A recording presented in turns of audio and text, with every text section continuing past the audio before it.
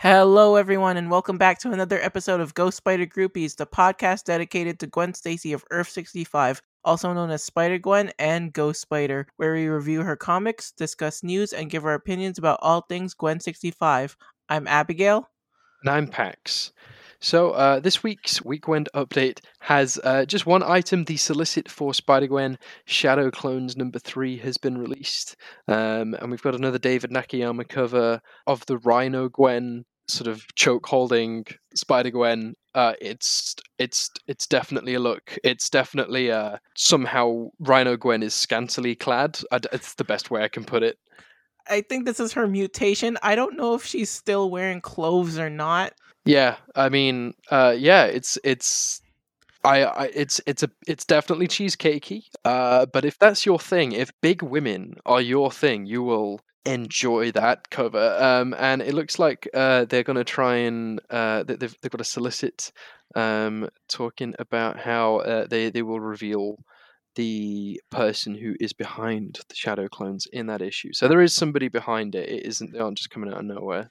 Yeah, the solicit exactly. It says, "Who created the clones? Things are not looking good for Spider-Gwen. Surrounded by 3 more clones who are ready for one less Gwen to be in this world, Ghost Spider is beaten and alone. Unfortunately, that is not all she has to be worried about. Someone lurks in the shadows as the mastermind behind the clones is revealed." I'm excited.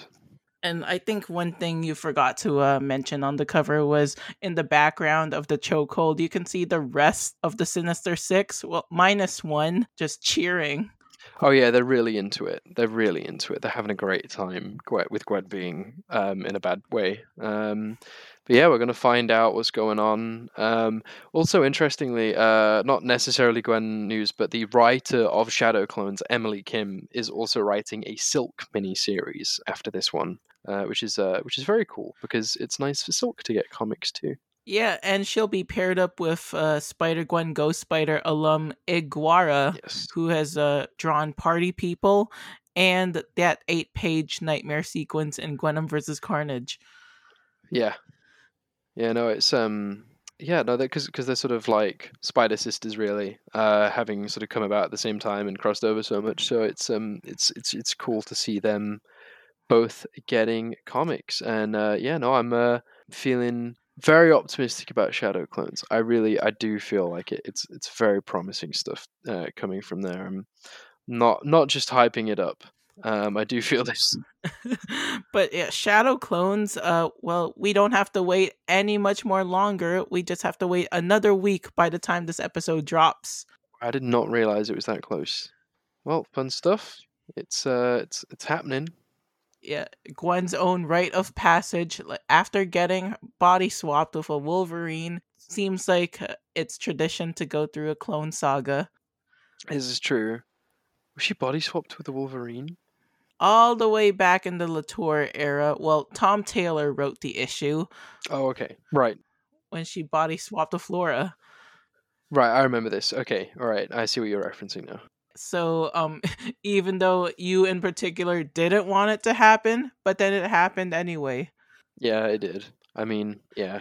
Unless if Emily Kim had a really good pitch, or if this was editorial's doing and then they just assigned it to Emily Kim. Mhm.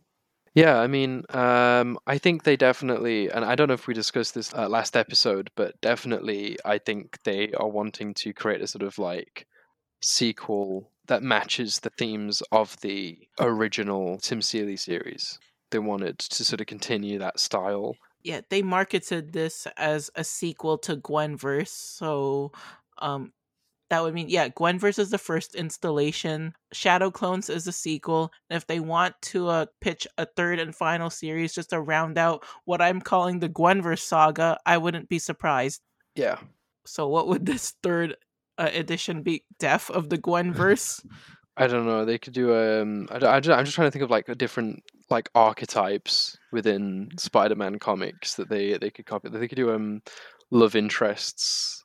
You said, what if Gwen Stacy was Gwen Stacy? Yeah, what if Gwen Stacy is Gwen Stacy, but also MJ, but also Liz? I don't know. What if Gwen Stacy was Gwen Stacy? That's the real question. Yeah, well, she is. The only difference is she wasn't chucked off a bridge. Yes, and she's cool and angsty now. Very cool. And spider powered. And spider powered. Yeah. And nowadays, if you were to ask someone under the age of 25 about Gwen Stacy, they'll say, "Oh, Spider Gwen." Yeah, this is true. Yeah, it's like with Gwen Stacy 616. Like, I know that her 50th anniversary of her death is coming up, but it's like Gwen Stacy 616. Who? Yeah. No, I think it's yeah. Yeah. No, I agree. What was the original point we're trying to make again? It's something else, I think. Yeah. We've got Shadow clones to look forward to, and that was what we wanted to point out in today's Weekend Update. And this week we're reading new Ghost Spider material-ish. I want to say what we're actually doing is looking at the current Dan Slott written Spider-Man series. We're in the middle of the event End of the Spider-Verse. There's this and 2 more issues left to go with it. Gwen has been a part of it as a corrupted Shathragoon, which is less than ideal, but certainly has meant that she's had a bit of a spotlight. She has in fact killed Peter, technically. She stabs him with the totem dagger thing, which has been a part of it, and that obviously didn't work out very well for Pete, and we've been reacting to the consequences of that ever since. Yeah, today's issue just happens to deal with the fallout. Yeah, I will say this is a very Peter Parker. I want to say it's not a Spider-Man centric issue.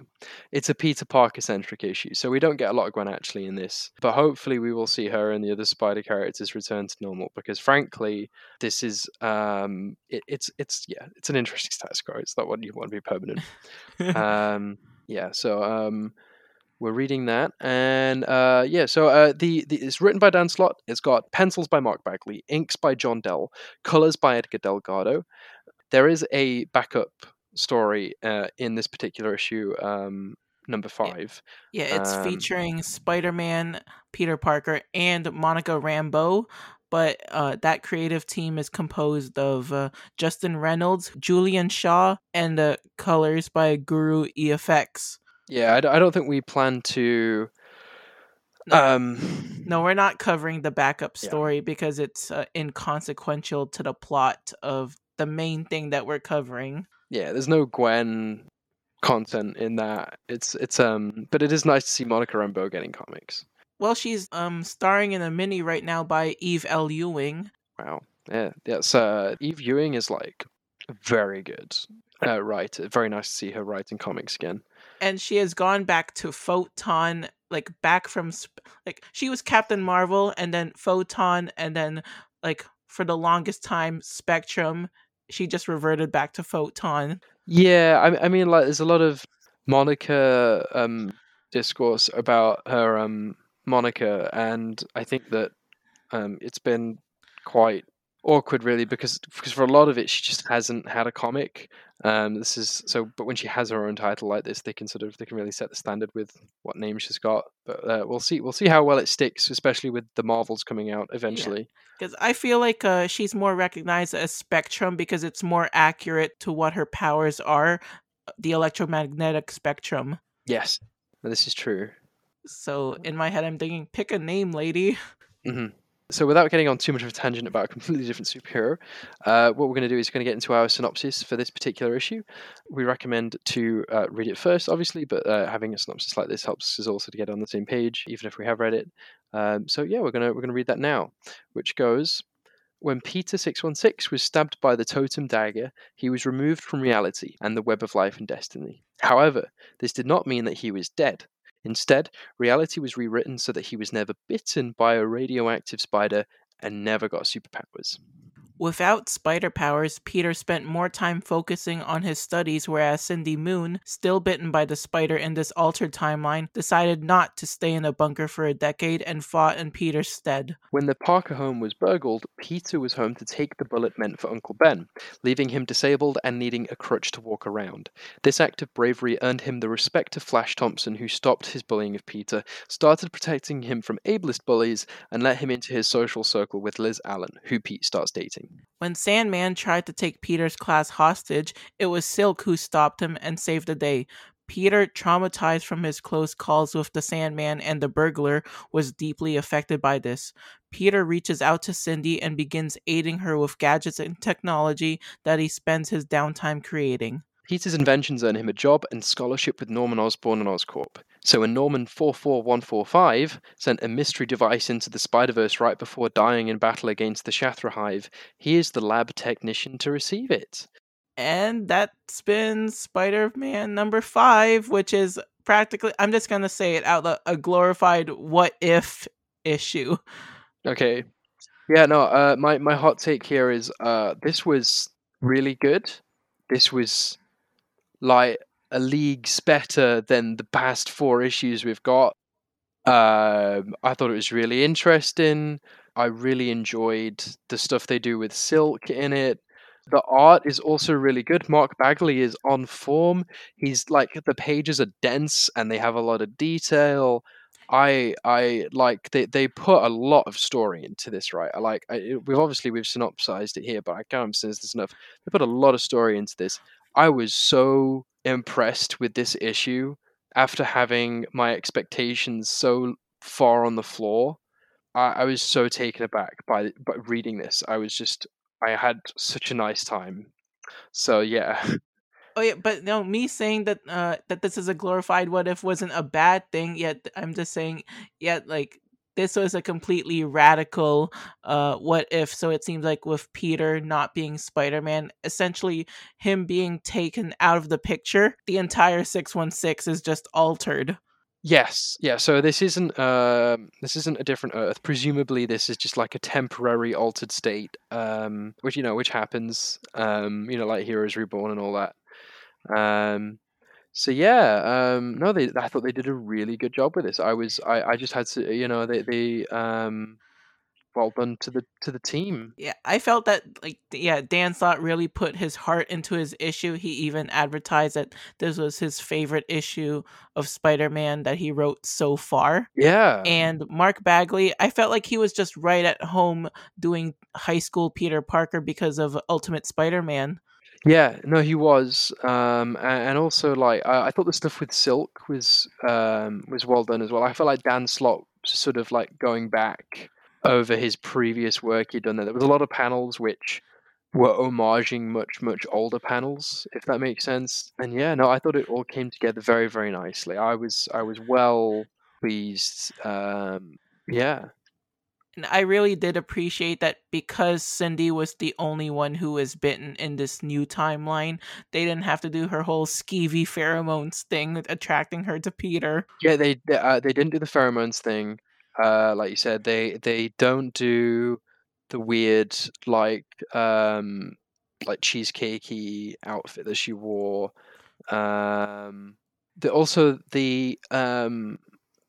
I don't know if everybody would like this necessarily, because I don't know if this is a fair characterization of J. Jonah Jameson on Earth 616. But he is racist. Like, he's racist to Silk in a way that he was never to Peter, right? Like, because Pete is, when he, J. Jonah Jameson talks about Peter Parker as a menace, whereas J. Jonah Jameson in this talks about Cindy as a foreign menace.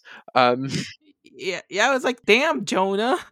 I was gonna say, like, does this mean that J. Jonah Jameson 616 is like a racist? Does that mean is that because this applies to him? So I don't know. The irony is that main Silk Jameson is a fan of her. Yeah, which it was a little bit odd that they made that decision. Although I thought it was interesting that they would highlight that he wouldn't be as tolerant. especially earlier on in his career because she's Korean. So Yeah. And then Cindy fires back by saying that she was born in Queens.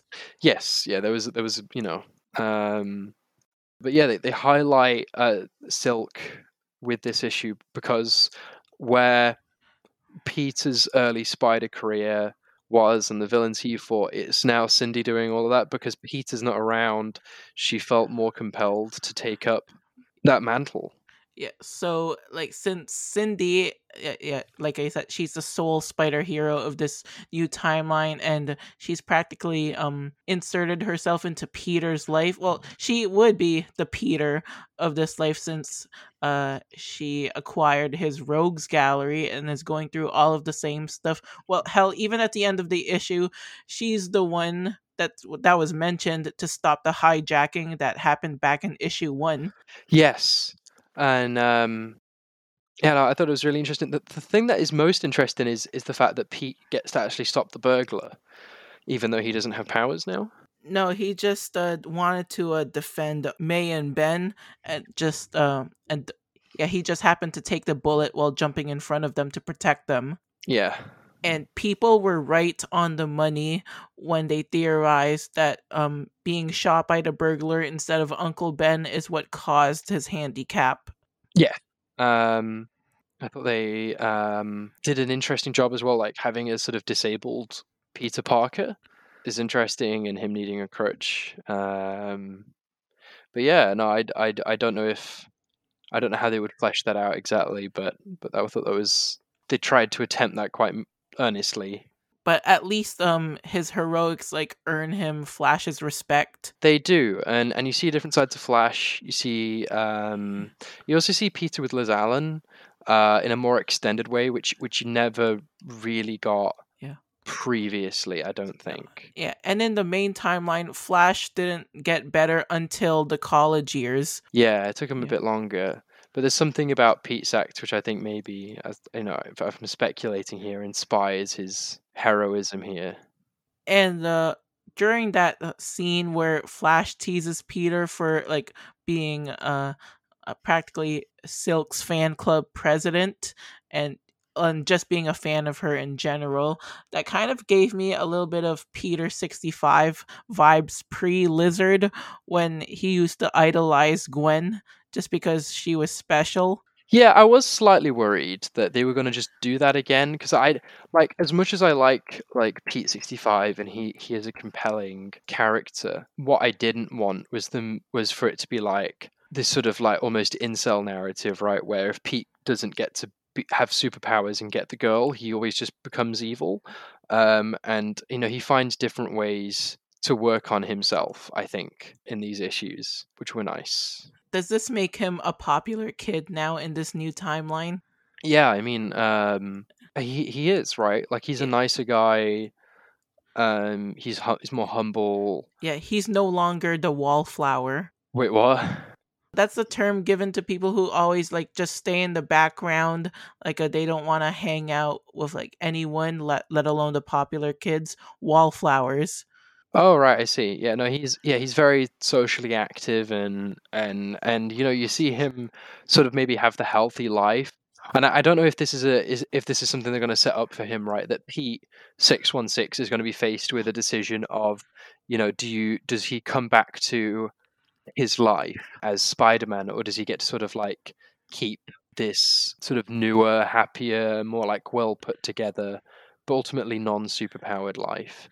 And I think that's going to be like a choice he's going to be faced with in later issues. Yeah, right now he seems pretty content with being Silk's IT guy and being personally hired by Norman to be a scientist. Yeah, I guess he just doesn't really know better. You know, he doesn't have like at this point, but at some point he will become aware of it, I presume.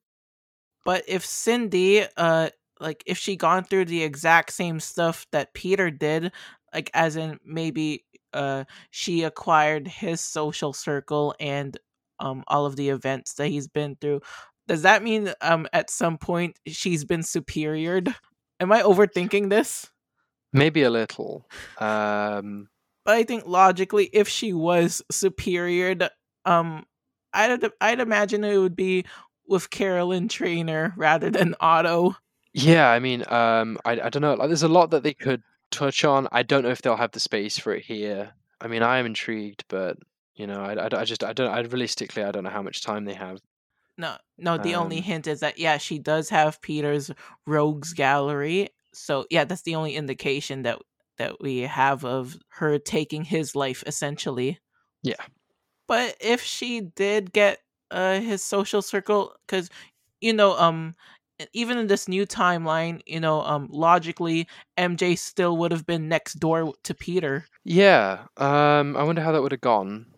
But like, also, I don't. They just don't show Mary Jane here, which I thought was odd. No.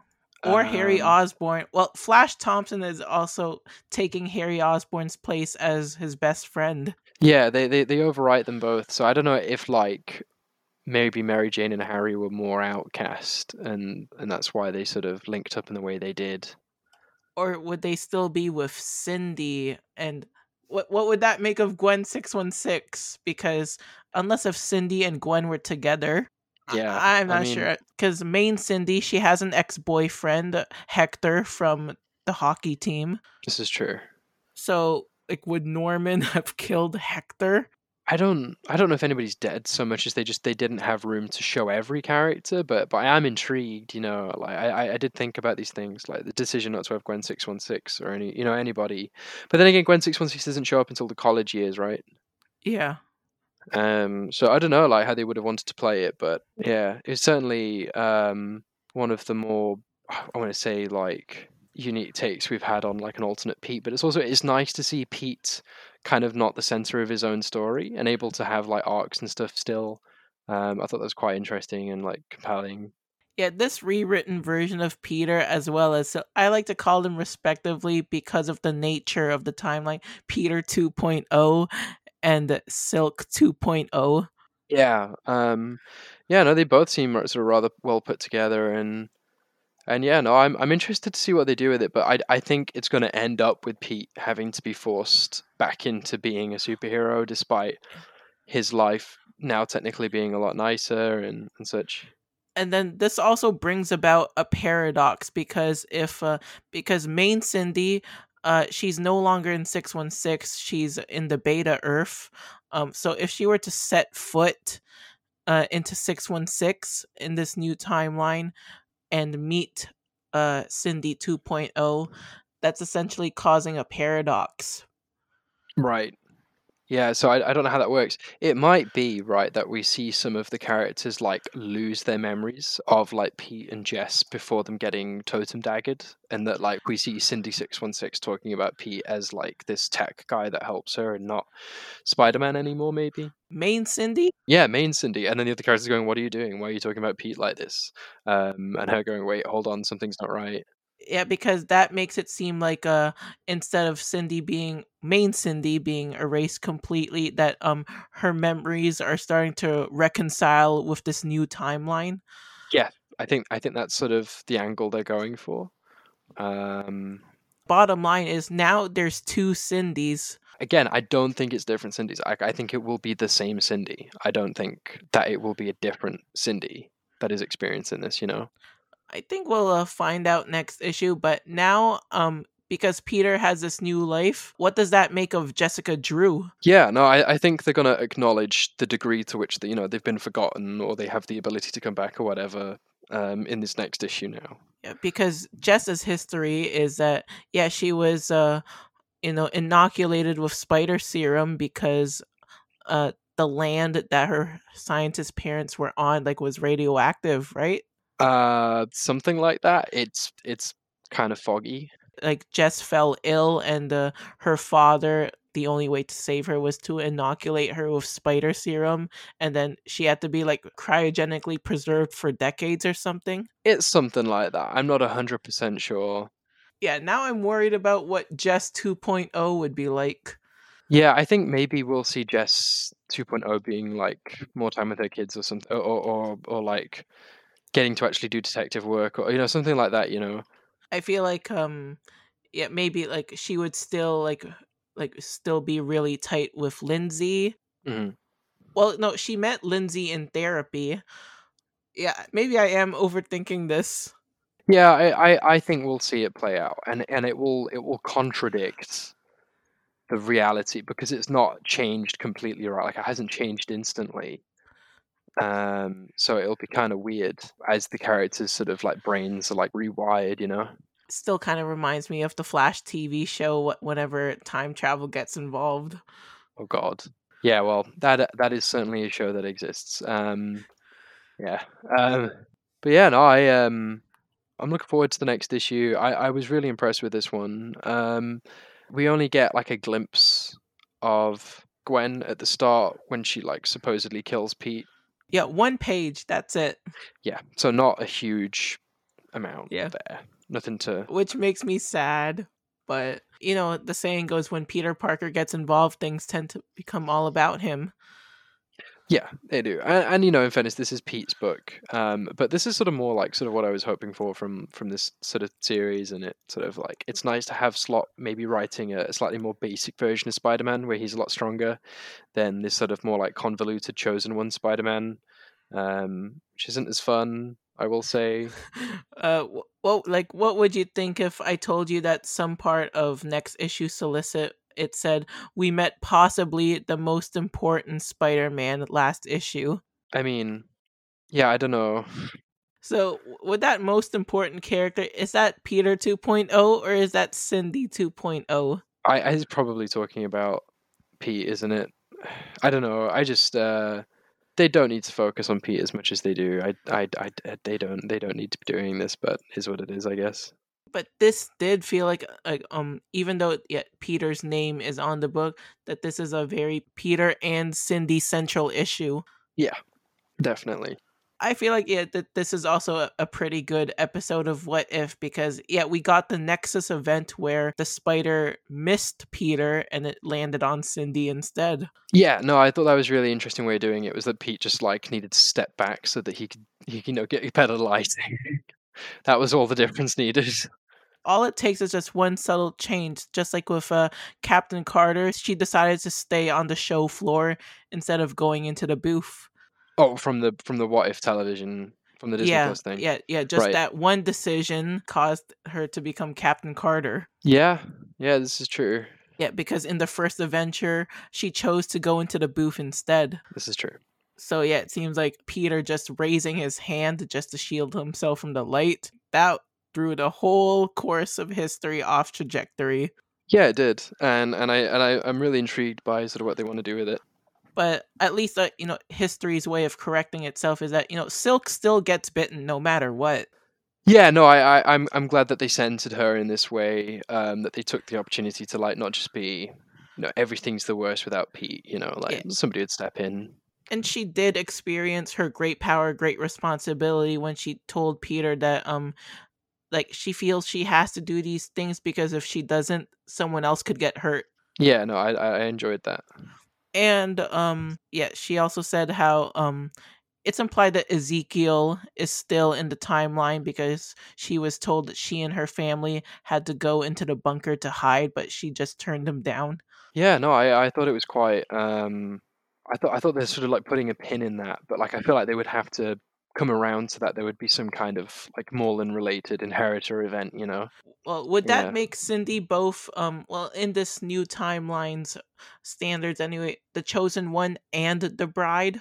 Yeah, I don't know. It would be weird. Yeah, her title is already the bride because she's the totem that represents spiders who are created through chance. Mm-hmm. Yeah, it's I guess we'll see. I mean, we'll not see rather. I mean, it's possible they could just not touch on any of that. Would this new Cindy still be considered as created through chance? I mean, aren't all spider totems created this way? I mean, but according to the inheritor ritual, the bride represents spiders who are created through luck, chance, or unwantedness. Yeah, I don't know if Dan Slott wasn't spitting when he wrote that. I'm sorry to say he wasn't it. If this is true that she has that she's also the chosen one in this new 616, she's got 2 jobs now. Yeah. And now that I'm on this rabbit hole, that means she would have been the other at one point also. Oh, right. Yeah, so there is a possibility that like Cindy is the bride, the chosen one, and the other from the original Spider-Verse event all at the same time. Okay, so that's a third job that she possibly might have had. So that means like she's the whole shebang. She really is. Good for her. We love Cindy. Maybe she didn't have to sell out her marriage. Mm, maybe not. No, who would she have been married to anyway? Because I've read the Silk Mini, well, the one by Emily Kim anyway. She's trying to get her dating game up. Yeah, I think I don't know. I mean, she would have had a decade more to have a decade more loves interests and all of that. Yeah. You know, she would have had somebody. I don't know. Maybe or maybe not. Well, other than Hector, Yeah, I think she just would have made less mistakes. You know. like I can't really see this new version of her falling for Pete. Well, she could have, but it seems like I couldn't see any version of. no. It seems like that they want to keep their relationship strictly professional. Just for the best. Yeah, Cindy doesn't really have time for romance anyway. That's why that's a subplot she's dealing with in her in her well, any of her solo series. She's not really looking for anyone. Yeah. Well, in her defense, she does have social anxiety. Yeah, she does. And also, she just doesn't have to. You know, she's not obliged to do any of that stuff if she doesn't want to do it. You know, I think if they did, I think they should probably put a bit more thought into it than they did when they were with Pete. I'd really rather this stuff come more like organically out of her interacting with different characters in her own series rather than this sort of thing that they just decide to do and like force her with some other like spider hero. Yeah. Yeah, I think this really is going to be the case when her Amazon TV show comes out, Spider Society. Yeah, I think there are ways to like introduce love interests, which is like, you know, compelling and, you know, nice and interesting. And you know, sometimes when they do it, they decide like a character has to be with somebody, and I don't enjoy that. Like No. it does have to be better thought out than that, you know. But yeah, Cindy can be fine without a man. She doesn't need a man to have value. Yeah, 100%, and I do feel that. Yeah, that's my feelings on it. I found it interesting to point out that Peter was somehow able to tap into Silk's spider sense without having his own spider sense. He just used his walkie-talkie to reach out to, because they established spider sense as something magical. They do, but Pete has gotten a way around it, which, you know, I mean, part of the course for Pete, in fairness. Magic is just science we don't understand yet. Yeah, I mean, I don't know about that as much, but you know. And in Asgard, they're one and the same. I've never been 100% on board. Like, I feel like sometimes they just sort of put that in like films and stuff to like appeal to like the fundamentalist Christian crowd, which doesn't want to hear about like, you know, they don't like magic or occult things, so they'll throw in a line there about, oh yeah, it's just you know, like it's not really magic, and you know, but you know, like I think it's okay if it is magic, but that Pete has found a way to sort of like interface with it anyway. Yeah, I think he must have created some sort of scientific way. I think the best way I could think about it is he tapped into a specific frequency that only spiders can hear. Yeah, no, that would make sense. I like that. You know, it's just like with the dog whistle, humans can't hear it, but the dogs can. Yes, this is true. Or like if you want to get into science versus magic thing, you know, when people get their energy drained, that's not magic. It's just using the science of energy transfer. Right. Yeah, I suppose there's that as well. Yeah, so it seems like when you watch that scene in WandaVision where young Agatha is killing her coven by draining their energy, even though it's thematically magic, she's just transferring their energy to hers. It's definitely magic though. Yeah. Well, yeah, she's a witch, so yeah, we have to say it's magic. Yeah.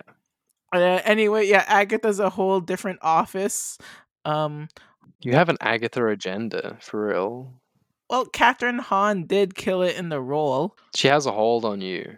Well, she did promise that in Coven of Chaos, there's going to be more original songs. That's funny. Yeah, I'm looking forward to the songs at least. Yeah, anyway, Agatha's a story for a different podcast. I think we have to talk about the Parkers here. mainly Uncle Ben's alive.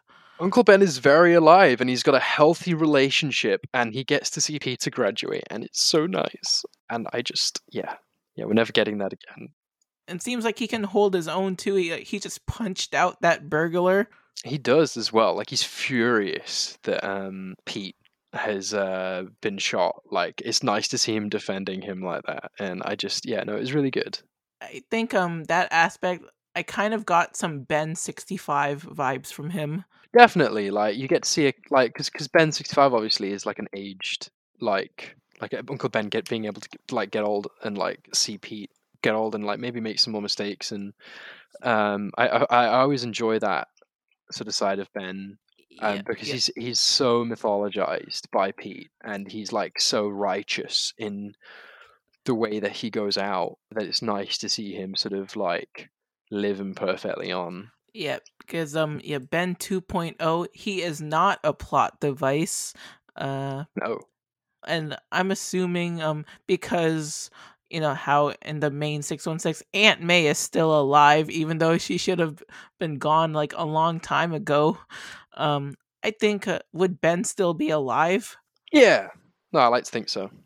Because it seems like those two, well, Aunt May especially in the 616, they're like vampires. Yeah, no, I think it's probably one of the issues is that like if you try and track the aging of these characters, it just does not make sense. It doesn't make sense at all. Even in this new timeline, it seems like it continues that Richard and Mary Parker are non-characters. Yeah, I don't like Peter's parents being directly referenced very much. I don't think it really works well when it's done, and it's not necessary. Like, he doesn't need a chosen one narrative. He can just be another kid who's orphaned, and I think that's okay. What about his younger sister Teresa, who is like allegedly his sister? That was fine. I think Teresa was fine. She was cool. We stan. Yeah, but she doesn't really do much. I think the last time she was used, other than the Spencer run during Chameleon Conspiracy, yeah, that was all the way back in Chip Zdarsky's Spectacular. Yeah, and yeah, she hasn't been used very much at all. I'm not gonna lie. So in this new timeline, would Teresa have found Peter through other means? Perhaps they never met. Perhaps they just, they never connected, because that's possible. They only connected very recently. Well, she was raised by S.H.I.E.L.D. for like her entire childhood and adulthood. Yeah, so she could just be out the picture. I don't think they have time to cover all of it, but I suppose it is interesting to think about.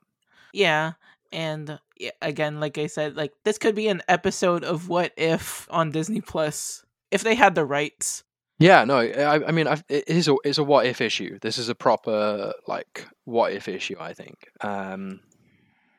And I think it works in that regard. Circling back earlier to when you said that Peter 2.0 would have this dilemma of does he want to keep his new life where everything's going good for him, or does he have to embrace his destiny?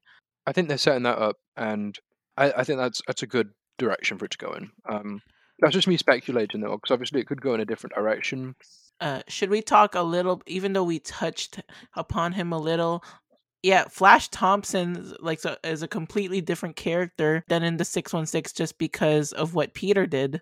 Yeah, I don't know, like he's just different, like in the sense that like he does bully Pete, but like upon hearing about what Pete does, he protects Pete from the bullies, and yeah, no, I like to think that it's given him inspiration, but obviously it's just me speculating from my own reading. It doesn't say that out loud.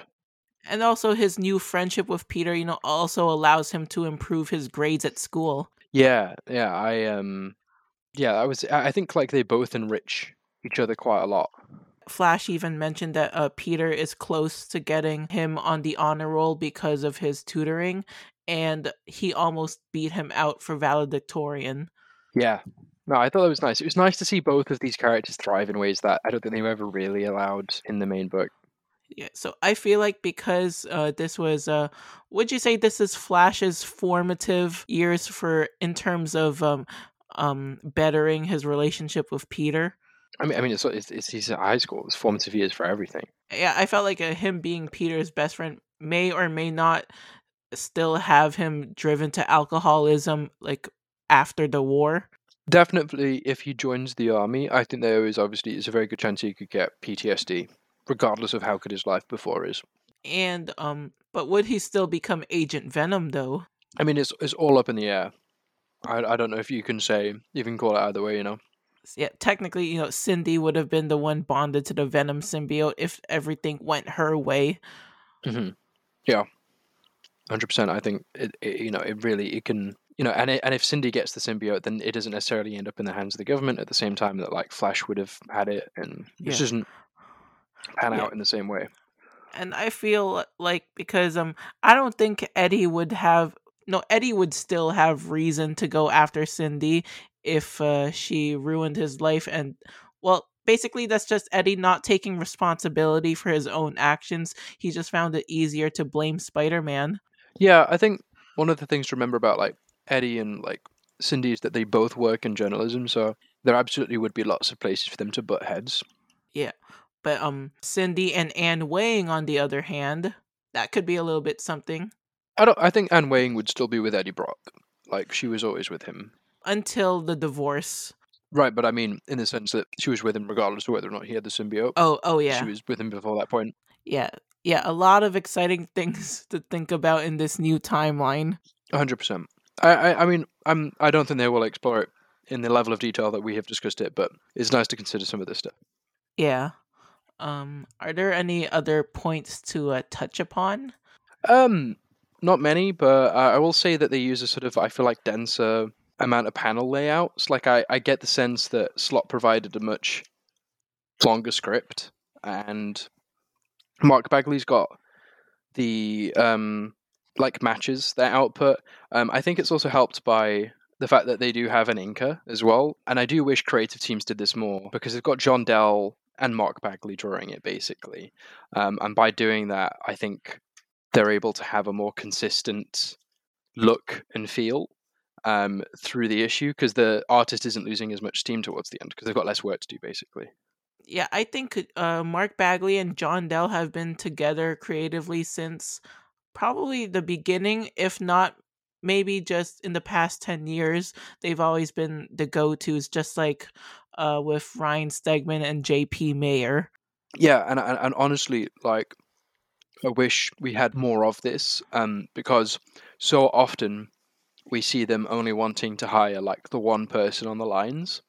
And so they'll do all of the penciling and all of the inking. And then we see them get 5 issues in and they're running out of steam and they have to hire a second person anyway.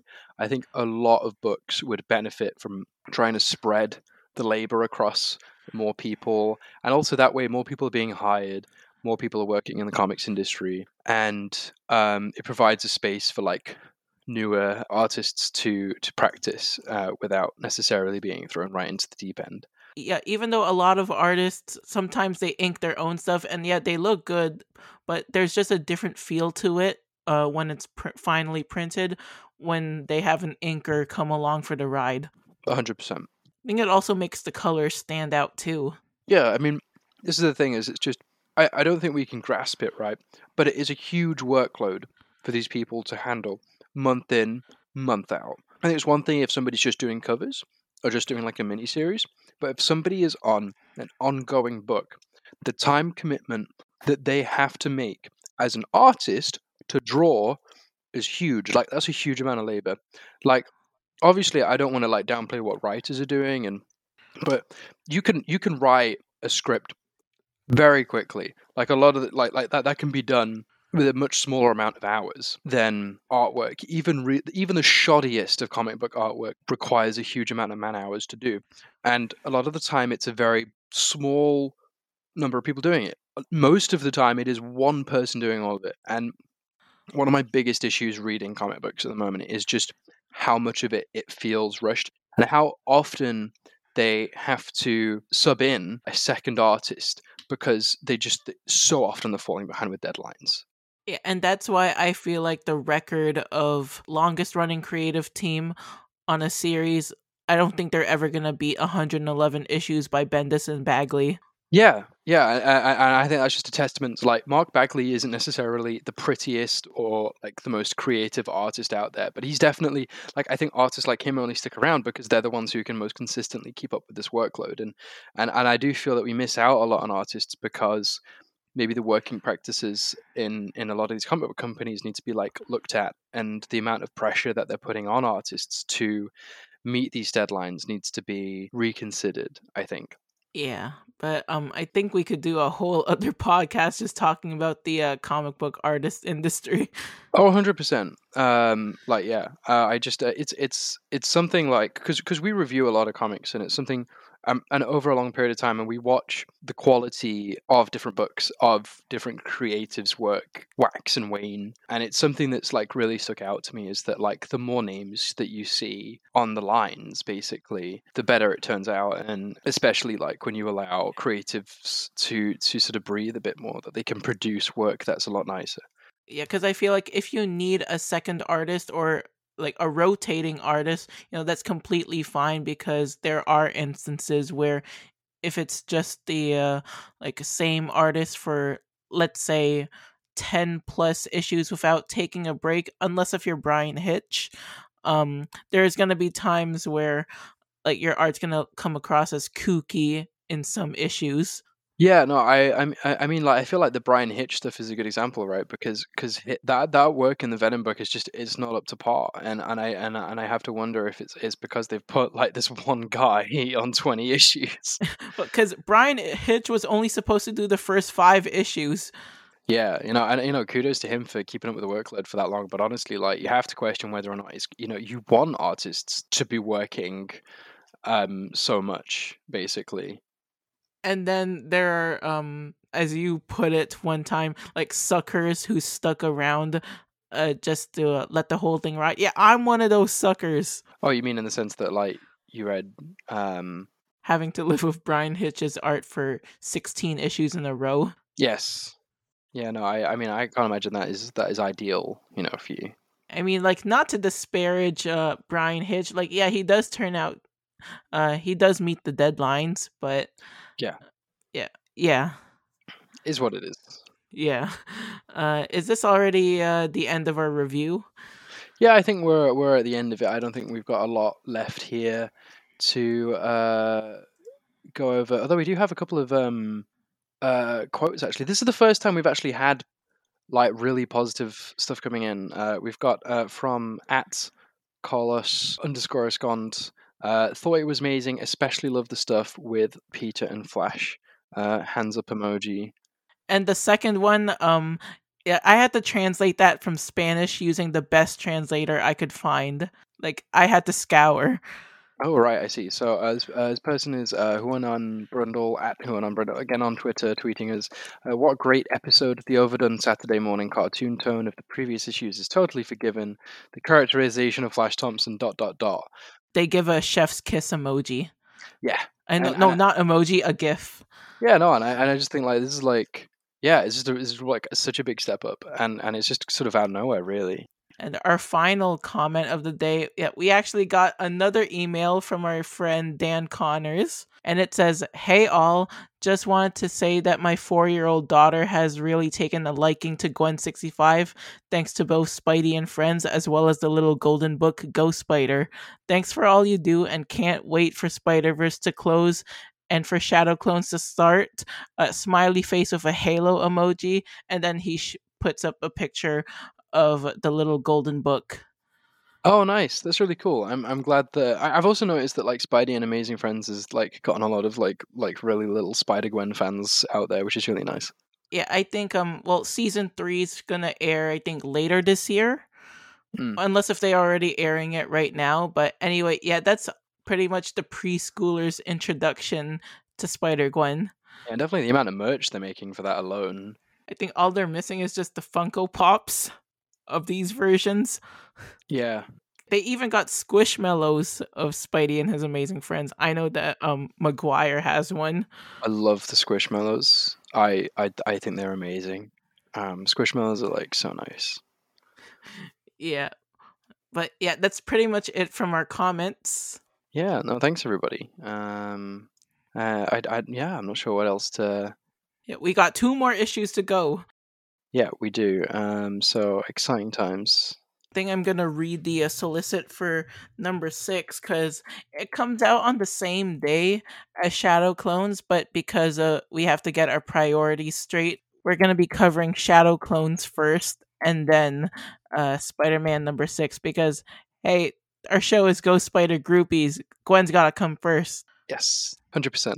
But yeah, anyway, the solicit for Spider-Man number 6 says the end of Spider-Verse continues. We met possibly the most important character of all of the Spider-Verse last issue.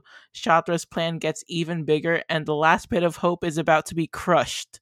Yeah, no, I think this is I'm hoping that it wraps up in a way that is a little less chosen one-y, maybe. But I'm interested to see how this next bit goes.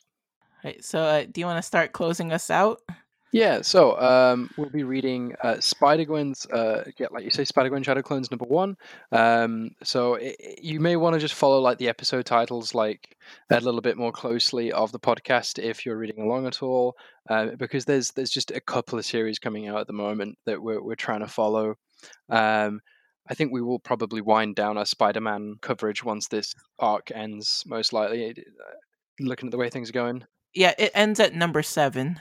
Yeah, so I don't know if we're going to keep up beyond that at this rate, Yeah. because it doesn't like it's going to be Spider-Verse stuff once number 7 rolls around, once number 8 rolls around. So, But and I also wanted to point out our next episode for Shadow Clones number 1. That's gonna be our 50th episode. yeah, which is really nice. We've done 50 episodes of this. Yeah, no, it's been really good. Like, would 50 be our landmark, or would you consider 65 to be our landmark? Oh, I know 50 is a land. I think they're all landmarks. Every time we make a new one, I'm like, wow, this is a long podcast. Most podcasts don't last this long. Like most people don't have the energy to talk about Spider-Gwen and Spidey comics like we do.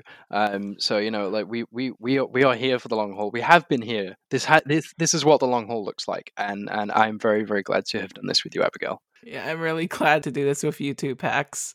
Yeah, so exciting times ahead. So please buy and read Spider-Gwen Shadow Clones. Please also specifically pre-order it. Go to your local comic book store and ask them for a pull list and for Spider-Gwen Shadow Clones to be on that pull list, because Marvel and comic book publishers more broadly rate the success of their comic books by pre-orders, because they don't see the obviously trade paperback buys and like spontaneous in-store buys and like all of that does count in a small way. Marvel Unlimited reads obviously, but only in a small way. The big thing, the big money maker for Marvel is people who they can count on regularly buying the single issue of a comic book, which is where it costs the most and they make the best margin. So that is what they're rating it on. So if you want Spider-Gwen to keep getting comic books, please pre-order Spider-Gwen Shadow Clones. We're begging you. Yes, yeah, and support Emily Kim and the team by doing that, basically. The other thing I'd say is if you can't do that at your local comic book store, and you can't find like a comics retailer online to do that from, you can do it through Comixology, which is the main digital comics retailer. You can pre-order and like you can actually subscribe to comic series on there, and it will like ping you the morning it becomes available, and you can read it over your cereal. So that's you can read it like instantly. You or do it on both. But yeah, basically, that's what we're encouraging folks to do, because exciting times ahead. If you like the comic, if you're reading Spider-Man, if you're reading Spider-Gwen Shadow Clones, and you have thoughts about them, or you want to react to what we've said about these issues, reach out to us on Twitter at GSGroupies, if Twitter is about still, because obviously it's a shaky future at the moment. Ghostspidergroupies at gmail.com if you'd like to email us. We also have a Ko-fi page if you'd like to help support some of the podcast subscription costs keeping this thing online. Yeah, yes, please. Alrighty, thank you very much. I've been Pax. And I've been Abigail. Bye-bye. Bye. Pre-order the book. Yes, please.